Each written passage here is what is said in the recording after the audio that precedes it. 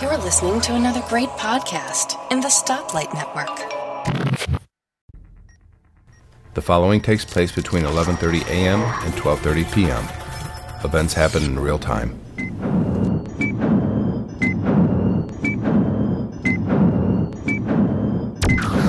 Tech Fan Podcast 167, Tim Robertson, David Cohen. We're going to talk about the new Amazon Fire Phone. Ooh, fire. And Tim has a new toy, the Retron 5.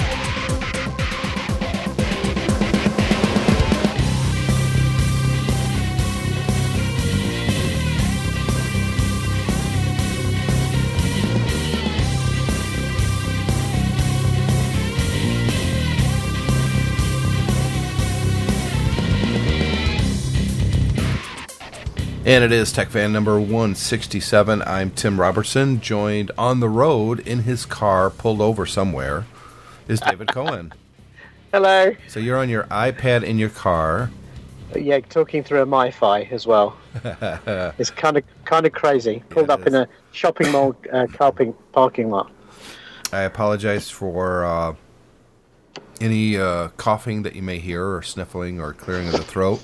I've had a cold for a week. It's not fun. We have all this modern technology. We still can't fix a cold. You know, I know exactly where it came from. My son had a field day, which is basically the kids get to go outside and do some games, the whole school. And I was there as kind of a chaperone. And, I was exposed to literally hundreds and hundreds of little kids. And the very next day, I'm completely stuffed up, coughing, congested, just blah. But I'm on the back end of it now, so that's good. Good. Glad to hear it. But you see, that's that right there. That gets me. So, David, it's been a pretty fun week in technology for me personally and for the internets. On the internet side, Amazon released a brand new phone. And it is called the Amazon Fire Phone, which is kind of a dumb name, but whatever. What do you think, man? It's $199 for 32 gig under contract only through AT&T in the US right now. Yeah, I obviously it's on the US, so I've not seen it. I was a bit underwhelmed, to be honest. Yeah, it's kind of one of those why did they bother type products for me. It's just another segmenting the Android operating system. Yeah, I mean, it's got this supposedly amazing face tracking feature, which nothing I've seen really explains why that's a killer feature. Right. I mean, it can kind of slide the picture of the interface on the phone around a bit, which I suppose is fine, but the iPhone does that already without having 4 cameras. Right. Apparently, you can do some sort of tilting gestures or anything. All of it sounds a little bit gimmicky. Like I saw the keynote and it reminded me of that thing they did with the drone last year. It was like, well, yeah, kind of some cool ideas, but where's the substance? Exactly. And that's kind of how it came across to me. And I think people were expecting something at the lower end pricing wise. It's competing directly with all the top end phones, which I don't understand at all. I mean, I thought Amazon's whole thing was to get it to people cheap, and then you make your money in the ecosystem, buying Amazon products. You're a member of Prime, so you can watch a lot of videos and stuff like that on it. But I don't. They are definitely pricing it right next to the iPhone, right next to the HTC yeah. One. It just seems to be, and the fact that they've done that as well, again came across to me like, well, we're just throwing things at the wall here to see whether it's a good idea, rather than having a real strategic goal in mind. It seems like Amazon's just trying to become the next Apple in hardware. I mean, the Fire TV, the Fires themselves, now the Fire Phone. I admire what they're trying to do, but they're not doing anything either original, and they're not building their own software platform, their own operating systems. They're using Google stuff. Well, they would argue that they are, because they're using Android as a base, but actually what you see is nothing like Android and doesn't use the Google services.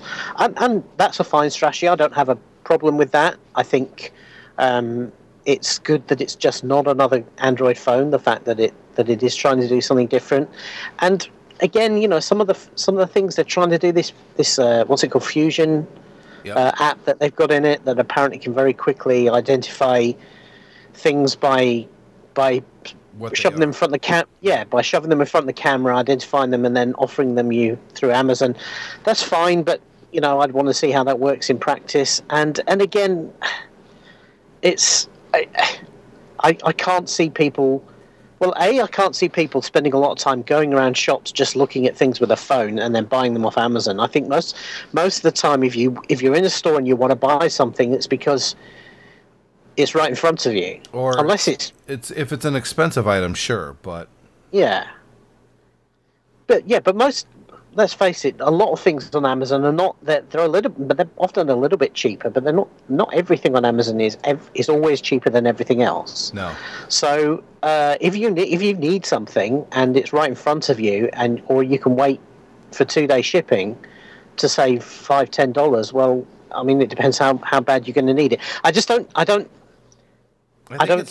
think it's for when you're at the store. I think it's for when you're at home. You're at home, you see that you're running low on this.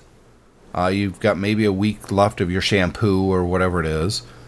You put your phone up to it, it sees it, it says this is how much it is on Amazon, click buy, and it'll be shipped to you and at your house before you actually run out. I could kind of see it that way, but... Well, yeah, but I think, again, they're solving a problem most people don't have. Mm-hmm. Because if you are... I mean, you and I are both big Amazon customers. Sure. If I need something, at the point I recognize I need it, I do get my phone out and I type it into the Amazon app. I don't think, I've got to go and try and find it on Amazon. I'd much rather to be able to try and identify it by camera. That to me doesn't seem to be the problem I'm going to have. It's trying to get people to actually think Amazon first. That's the issue. Yeah. And I'm just not sure whether this phone project does that. But who knows? It does if you specifically buy the phone because of that. I mean, if you and I weren't already iPhone users, if we were just standard Android users, I think this phone would probably be kind of attractive because we're already Prime members. We use Amazon a lot. And I think in that situation, it might be at least a cursory look. But my problem is the price. Yeah, well, that's it. To me, they're coming at this wrong. If they want to get traction with an Amazon phone, I would have imagined that a better strategy would be to say, okay, you have standard Amazon Prime, here's Prime Plus. And with Prime Plus, we give you a phone, or you pay $50 for a phone, and that also gives you a year of service. And effectively, they use that to drive adoption. Yep. Because I think a lot of their customers who aren't customers today are going to be people who probably don't go out and buy big tech purchases that often. And those are sort of people who you could get into the Amazon ecosystem and probably make some real money off, particularly as you're pushing out, the newer ventures like grocery shopping and the things where it goes beyond the traditional Amazon customer base. But who knows? I mean, everyone says Jeff Bezos is a genius, so maybe we're just not seeing it. But certainly the presentation they gave and all the new stuff around it and everything just didn't seem to have a coherent vision to it. So whether they have that vision, they haven't articulated it properly, or whether in fact this is just a try it and see what it works product, I don't know. I did read that I think it was someone from The Verge maybe got hands-on with it and said the UI is just a mess, and that kind of worries me a little bit. Well, they've got form on that because the UI on the original Kindle Fire wasn't great. No, it wasn't. And I think it's better now. But it again, those sorts of UIs. The problem is they're designed to do one thing. The Kindle Fire UI is designed to put content in your face. That's why it's a big carousel.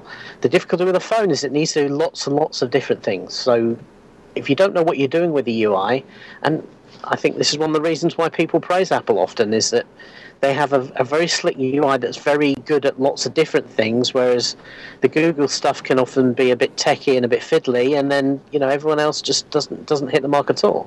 Yeah, or they put so much crap on there, it's just a hot mess. And Yeah. I don't know. I'm curious about this. I'm kind of glad that Amazon is getting into this because, as I've said before, more competition breeds innovation from the leaders. At least that's the hope. And Yeah. Apple hasn't shown any adversity when it comes to still innovating. They're doing that, and I think it's a good thing. So I'd really like to play with one though. I don't know if my if my local AT&T store will have them in at the end of the month or not. I don't even go in there anymore. I just pay my bill online. Yeah. So I don't know. We'll see. I mean, I'm curious though. I'm not curious at all to buy one. If Amazon wanted to send me one for a review, I'd happily take one, and I would try using it for a week and see how it goes. But for me to actually go out there and spend $200 or $300 if I want the 64 gig, I just don't see it at all. Well, again, it seems to be that Amazon's in a position to maybe do trials of these things, to actually say, you're a Prime member, so here, try this phone for 2 weeks. We'll send it to you. You try it. We'll pick up the tab for 2 weeks, and then you send it back to us if you don't like it, or otherwise you buy it. Yep. You'd imagine that would be an approach that might work. Well, they also have their own built-in reviewers in the Vine program. Yeah. And I'm a member of that too. So they have a lot of avenues that they can get these phones out to qualified reviewers for both feedback and review purposes. And they didn't do any of that. Obviously, they weren't going to send any review units until it was released. They want the big PR, take a look at it, and we're going to be in CNN and The Verge and every other website that covers technology, including Tech Fan Podcast. Yeah. And they'll get their PR that way, rather than, some reviewer leaking the information before it becomes, publicly known. So, I don't know. I'm interested in trying it. I have less interest in buying it, but maybe you and I are in the minority here, David. I don't think so. I think that we're probably right. I don't think anybody listening to this is, oh my God, I have to get that phone. And let's be honest, the people listening to this show are pretty hardcore geeky people. Yeah. They're technology fans. We like trying new things. So so if anybody does feel like picking one up and giving us a review, either a written review or perhaps come on the show and talk about it, we'd be interested in that. Sure.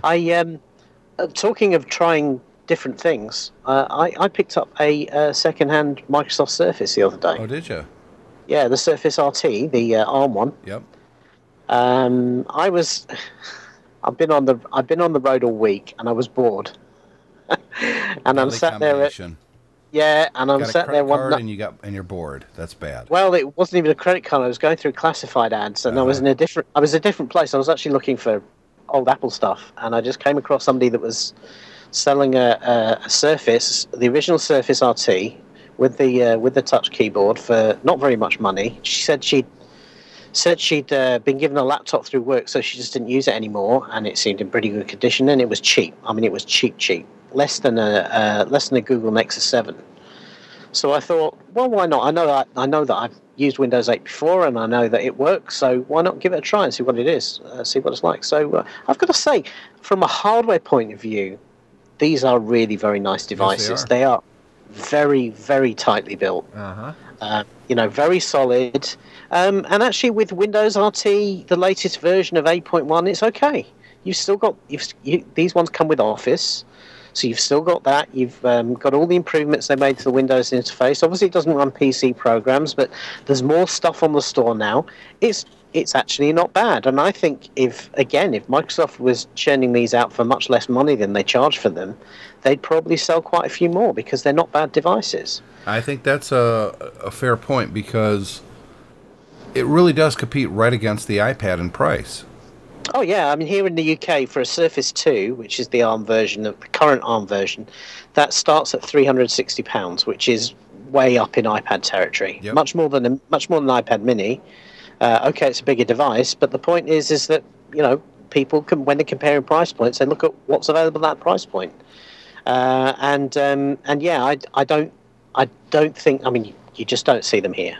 You see them in a couple of stores. You see them online. every now and again they'll have a bit of an ad campaign and that sort of thing. But they're just not. They just don't know how to sell them. Yeah, I think putting so. the price aside, do you think Microsoft just doesn't really know how to sell hardware? Because let's be honest, other than the Microsoft, Xbox, which is a whole different thing, and keyboards and mice, Microsoft never really was a computer maker. That's not what they did. That wasn't their core competencies. Yeah. I think one of their particular failings, is the PR people they choose are very bad. Yeah. I can't remember the time I saw a really good Microsoft ad, and I think couple that with a lack of direction for their ad companies, I think generally they spend a lot of money and don't get a lot of traction for it. I agree. Coupled again with the fact that these Surface products are hard to sell because they're kind of trying to be all things to be all people, and that makes it difficult to sell it well.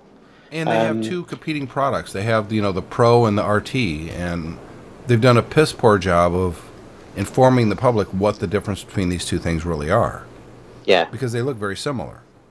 That's right. And when it comes to a difference like Apple does with the iPad and the iPad Mini, the only difference is the size. That's not true with the Microsoft products, and I think that's a huge problem for them.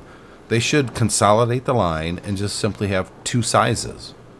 And I think that would solve a lot of their problems. It would tighten up their messaging. It would give focus to the product, which I don't think it has right now.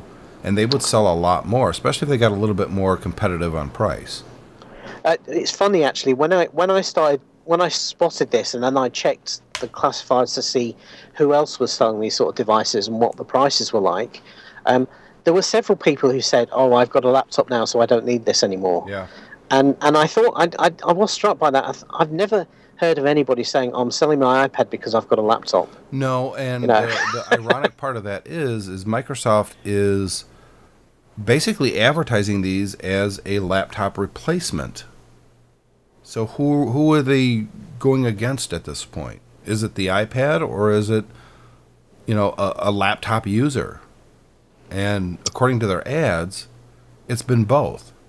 Yeah. And that's again, mixed messaging, confusing, similar products that do different things. That's right, because it's not the best tablet. No. And it's certainly not as good as a laptop, as a proper laptop. So, it's kind of here, pay the same money and get two functions that we do slightly less well.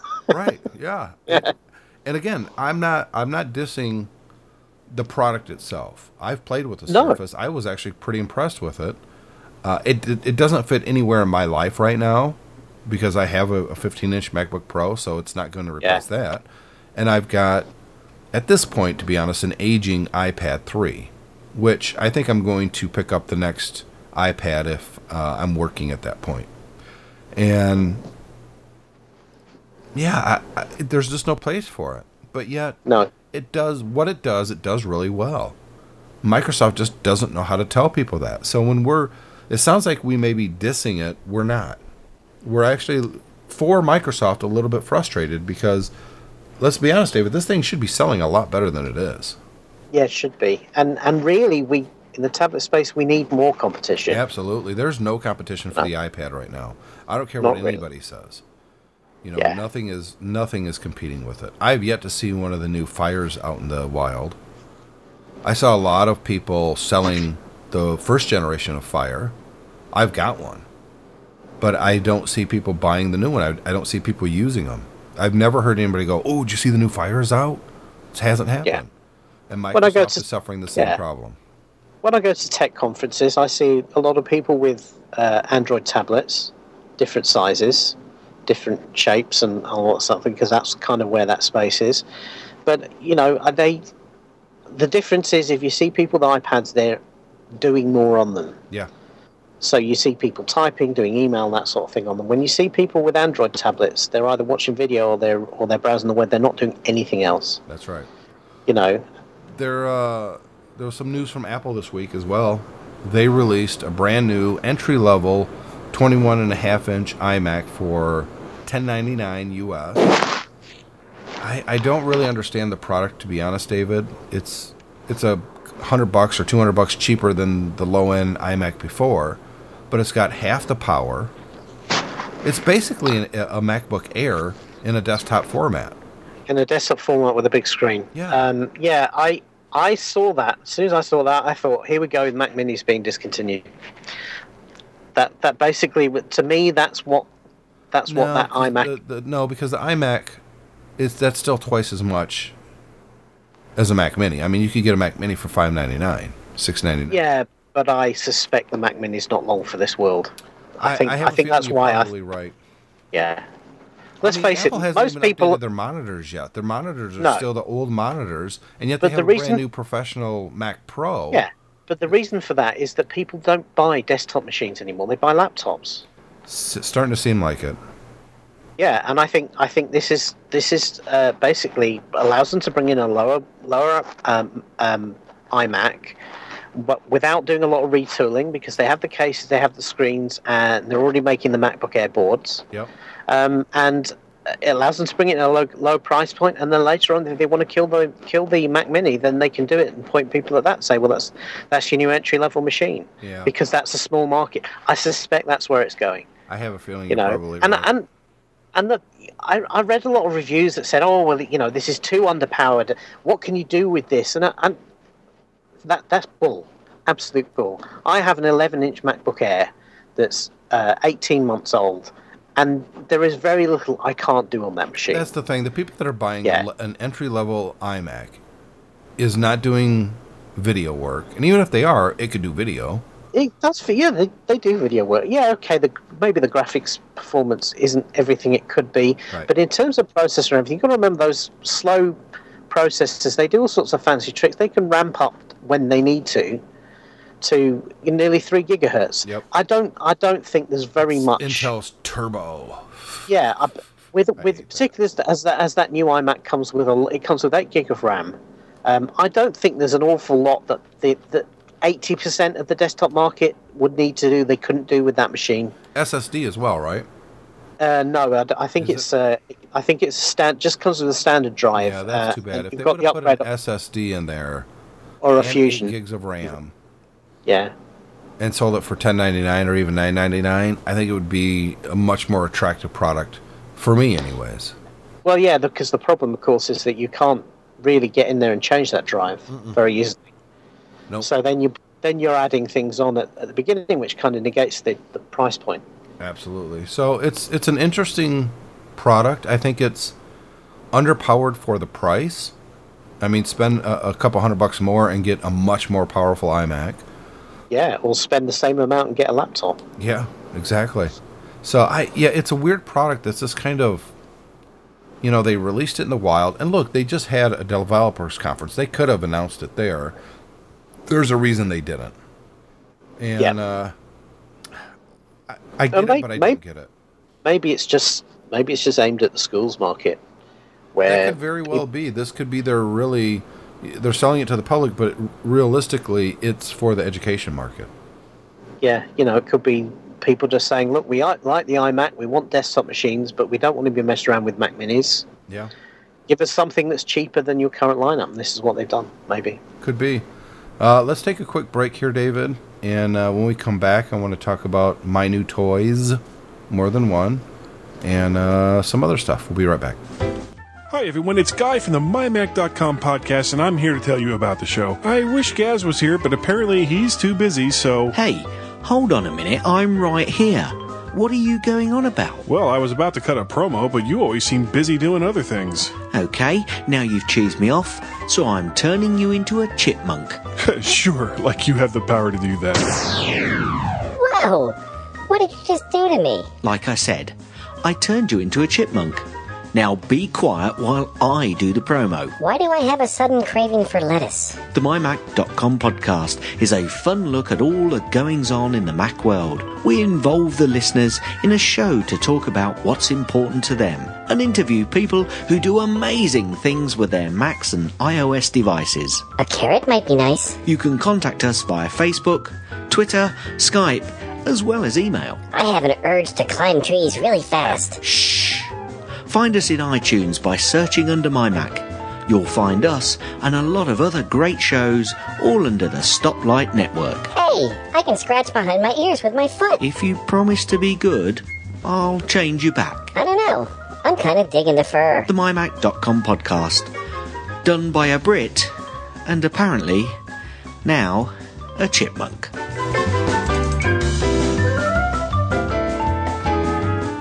And we're back here on Tech Fan Podcast number 167. I'm Tim Robertson. He is David Cohen. We'd love to get feedback from you guys.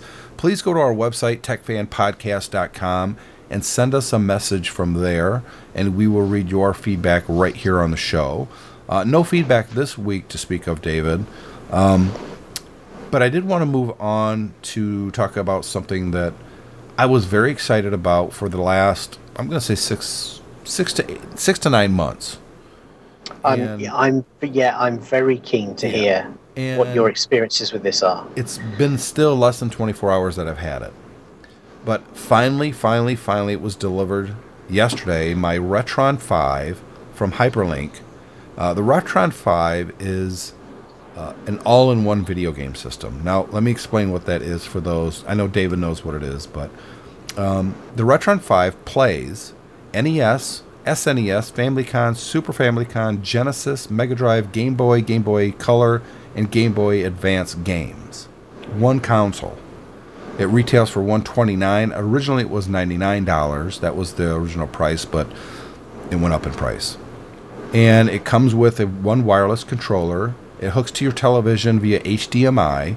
And I got to say, it's a pretty attractive-looking console. I sent David some pictures of it yesterday by text, and you did a little research online. What did you find online about it? Well, so there's quite a lot of... I mean, you talked about being excited for this. Yeah. I'd never heard of this before, but I realised a very large part of the retro gaming community have been waiting for this for a long time. Well, I have a Retron 3. It's an older one, and it never worked really well. It was kind of junky, plasticky. It just, it wasn't very good. It's quite interesting how they've solved the hardware challenges, because this isn't something where you load the games as ROM images. You actually plug the physical cartridges into it. Yes, and it does rip the ROM from the cartridge to its internal storage while you're playing. Right. I didn't realize that. It does, but if you take the cartridge out while you're playing, the game stops working, and that's to prevent piracy. Okay, so all right, so that's interesting then. So I think that's quite a good idea to basically turn around and say, look, we are not about ripping these games off. I think that's quite respectful to the because what a lot of people call abandonware, which is these very, very ancient games. They a lot of people think, we can do what we want with those because nobody sells them anymore. Where in fact, that they are still owned by somebody, and even if they're not doing anything with them, that's their right. Absolutely. So I'm interested to hear that. I quite like the sound of that. So it looks very cool. All these cartridge slots on it. It's very well done. It has the interfaces for all the different controllers. So if you actually own those old systems, you can use your original controllers. Which I own. Which is a nice touch. I was playing the original Super Mario Brothers that came with the NES. I plugged it in. Now, Duck Hunt won't work because that controller doesn't work with it. Yeah. Regardless, I plugged in, and it has ports for 2 controllers of each system. So you got 2 NES, 2 SNES, and 2 Genesis inputs. And I plugged in my original controller, and it worked perfectly. No problem at all. Yeah. I was when I looked online, there's quite a few people who tried it out and had videos. I was amazed by how good it makes some of these old games look. What it's doing is it's upscaling, because look, all these old game systems connected via one RCA plug back in the day, and you do that on a newer HD TV, which I have mounted on the wall. I got my old game system sitting right there. They all go through a switch box. They look pretty crummy, to be honest. Well, let's face it, modern TVs are all digital, and those old composite signals are analog, and even, let's face it, composite was never any good even back in the day. I mean, you could buy... I actually did this. I had a Mega Drive, which is what the Genesis was called over here. Yep. You plugged that into a brand new Sony TV back bringing it home from the store, and it still looks awful. That was back then. I mean, then. Let's face it, if you buy a modern TV today, if it has analog inputs, the digital to analog converter in there is going to be, probably about 5p. It's going to be terrible. It's going to be so when I plug my old consoles in, it doesn't look good. But at least I can still play, Sonic the Hedgehog if I wanted to, or Super Mario Brothers, or whatever. This, on the other hand, actually upscales those old games to 720p at 60 frames a second. And, wow, I got to be honest with you. It looks really, really good. I thought from the videos I saw, it looked like some of these games had been recoded. I mean, they were. I mean, I was stunned. I think I watched somebody play Streets of Rage and what was the other one I saw? I think Spider-Man Total Venom, something like that. Anyway, yeah. It was actually very funny because the guy whose video I was watching was kind of like he was like a rapper. Oh, the black. So guy. He was. Yeah, I saw that video. I've seen that video. He is very, very funny. He's very animated, and he. Yeah. I liked his video. He uses all the street slang. I can't understand whether it's a character or whether that is just him, but it's hilarious. It is. Yeah, and he was having a good time. But I have to say, the games did look fabulous. He had the big, pimped out flat screen TV on the wall, and the games looked amazing. I really did. The first one I did, I thought, you know what? This is the first time I'm going to turn this on and play a game. It's got to be the original Super Mario Brothers. It has to be. Yeah. And I did it. I used their controller, the one that came with the Retron 5. Yeah. I quickly plugged in an NES controller and played it that way. Yeah. I mean, it wasn't terrible, but it wasn't good either. It was just kind of meh. So I turn it on. One thing I don't like about the Retron 5, you literally have to hold the power on button for 5 seconds. That doesn't sound like a big deal, but think about this. Push the button now. 1, 2, 3, 4, 5. Oh, it powered on. What? Why? I have no idea. I don't know why it does that. It's kind of annoying. Yeah. But that being said, if you have a game installed or, plugged in, you turn it on, you launch that game, it's like instant. I mean, it boots up so quickly. And remember, it's actually copying the game from the cartridge to the hard drive, to the flash memory, to play it from there. Yeah. And now if you've got a game that has a battery backup so you can do saves, like the Zelda games and stuff, it will actually save those as well and save it back to the cartridge.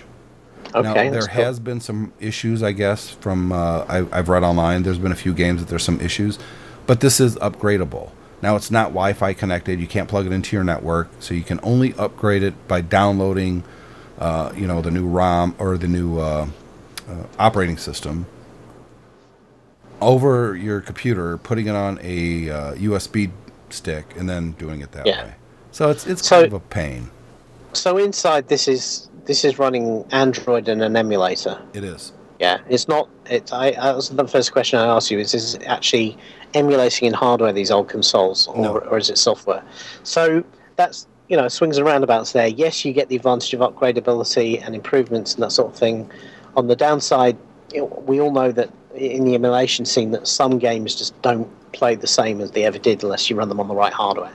Particularly some of the older ones that kind of did hardware hacks to try and get better performance out of the system. But here's the thing: there's a reason that the Retron 5 was announced so early and it took so long before it actually shipped, and it wasn't a hardware issue; it was all software. Yeah. They really have the people who make this really are hardcore gamers, and as far as I'm concerned, this is, for the systems that it supports, obviously, the best retro machine that I've ever used.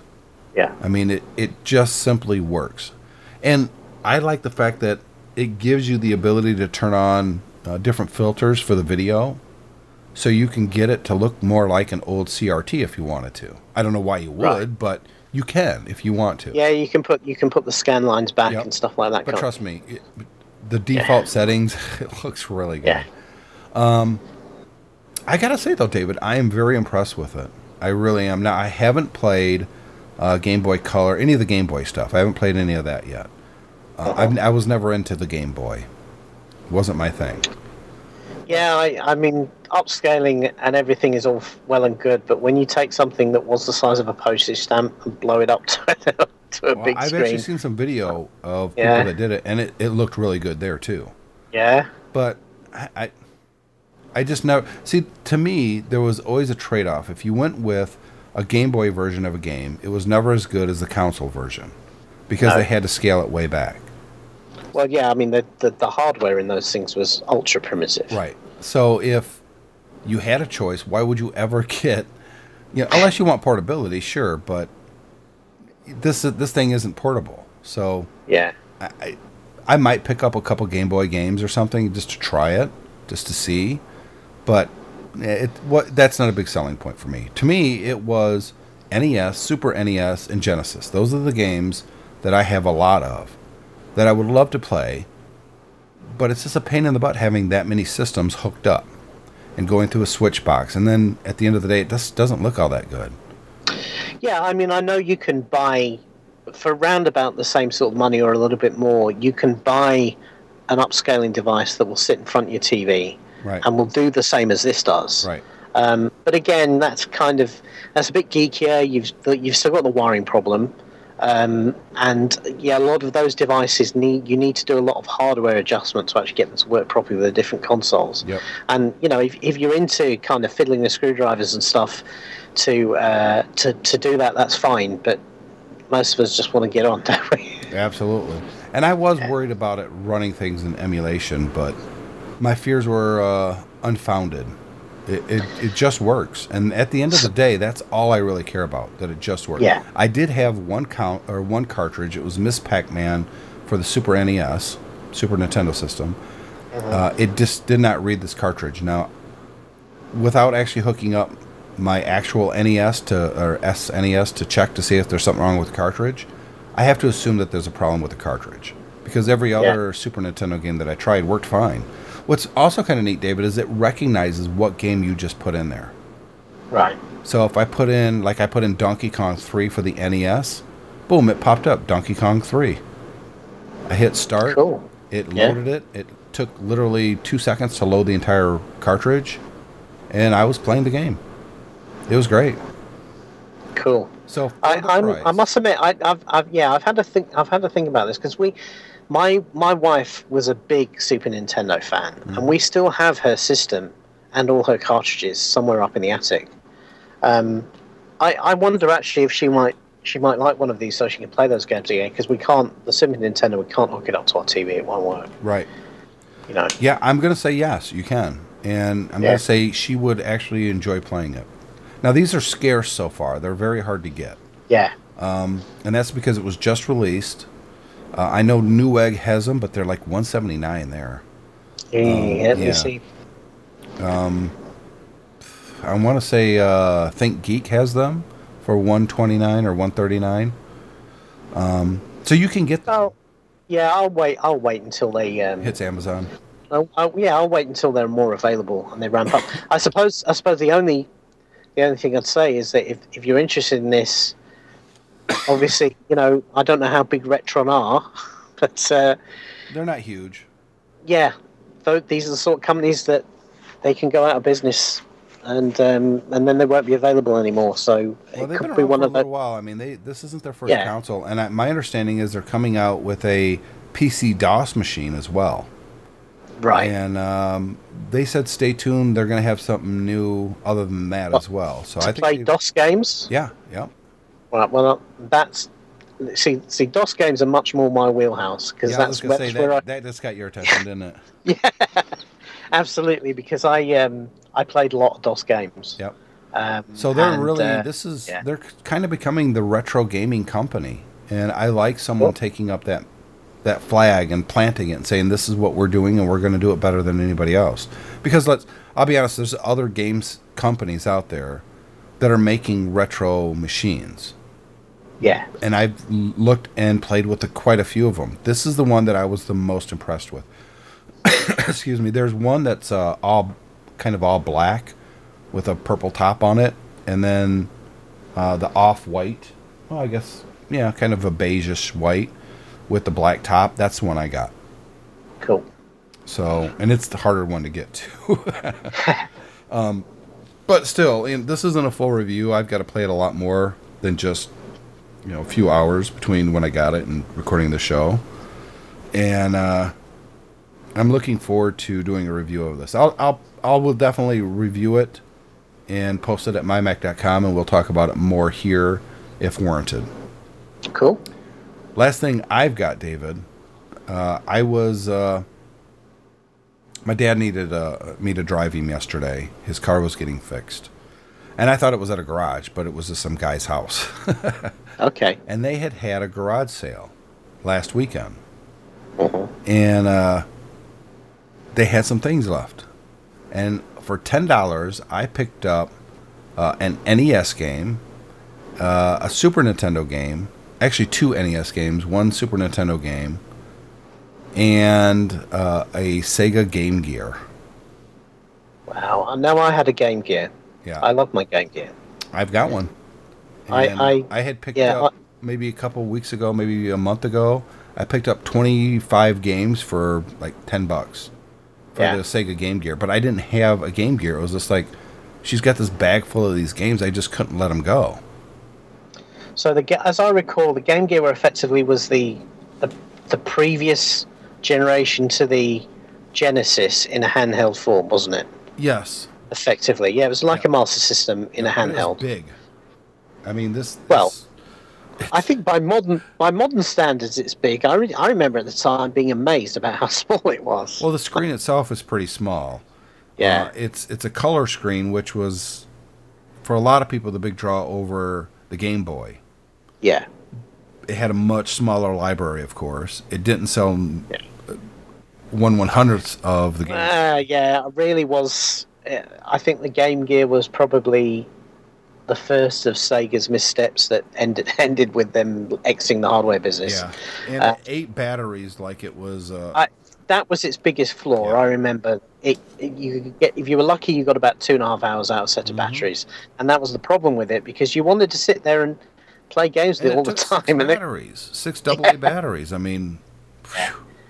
And this was back in the days when you couldn't get like a set of rechargeable batteries and a charger for $10. I mean, back then rechargeable batteries were a big investment, and they weren't that good either. No, they would last about a quarter of the time as regular alcohol. That's batteries. right, yeah. But the nice thing about it was that you could plug it in.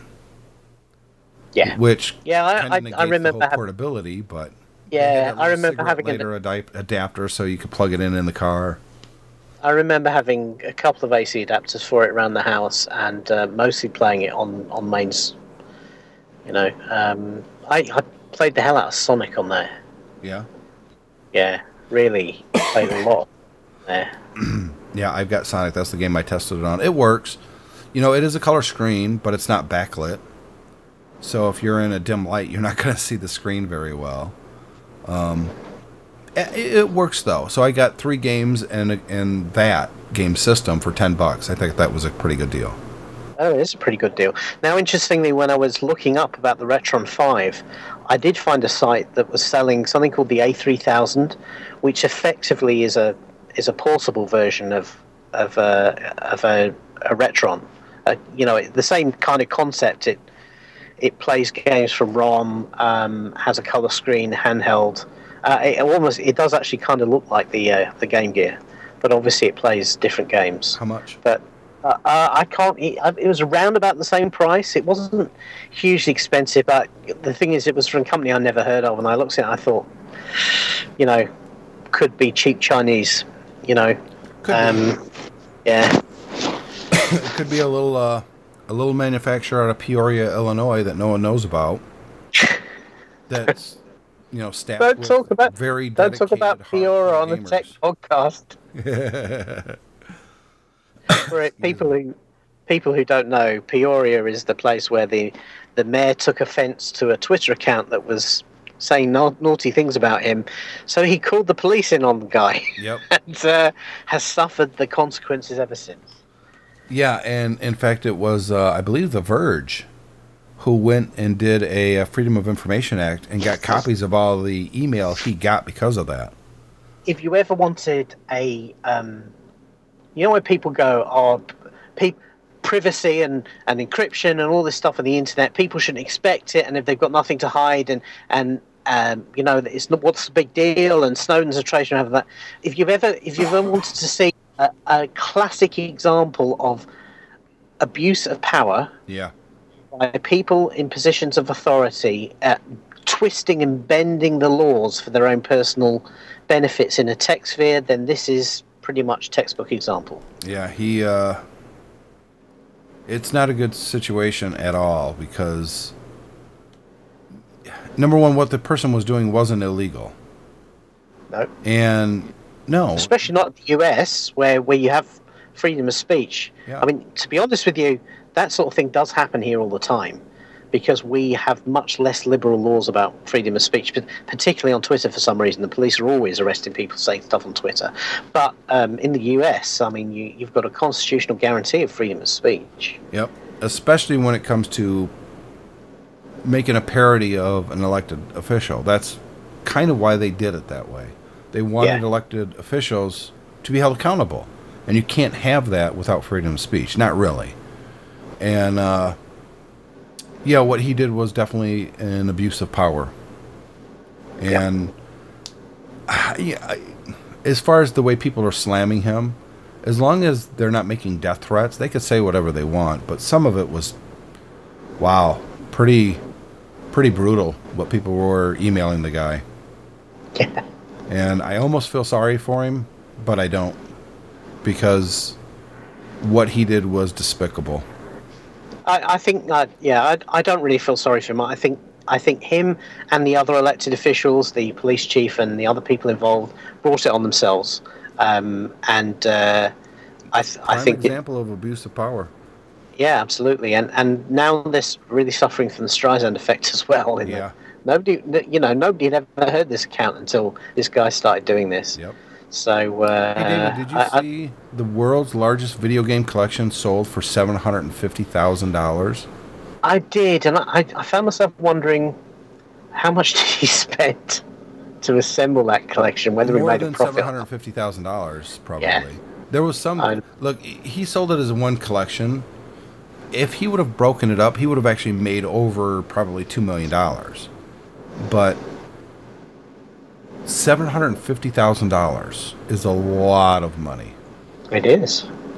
And I thought it was funny that in the descriptions that I was reading of some of the things that he sold, that was part of his collection, he said in some systems nobody has ever heard of, like the Mattel Aquarius. And I started laughing. I've heard of that. Well, I talked about it here on the show. It was my very first computer. And I've been wanting to get another one. It's a terrible thing. Don't get me wrong. It's horrible. There's Tim, no reason hang on a minute. value. I'm joining up dots here. So you just bought a Retron 5. Yeah. Yeah. You wanted a Mattel Aquarius, and this guy's just sold the world's largest video games collection. Did you buy it for your Retron 5? Yeah.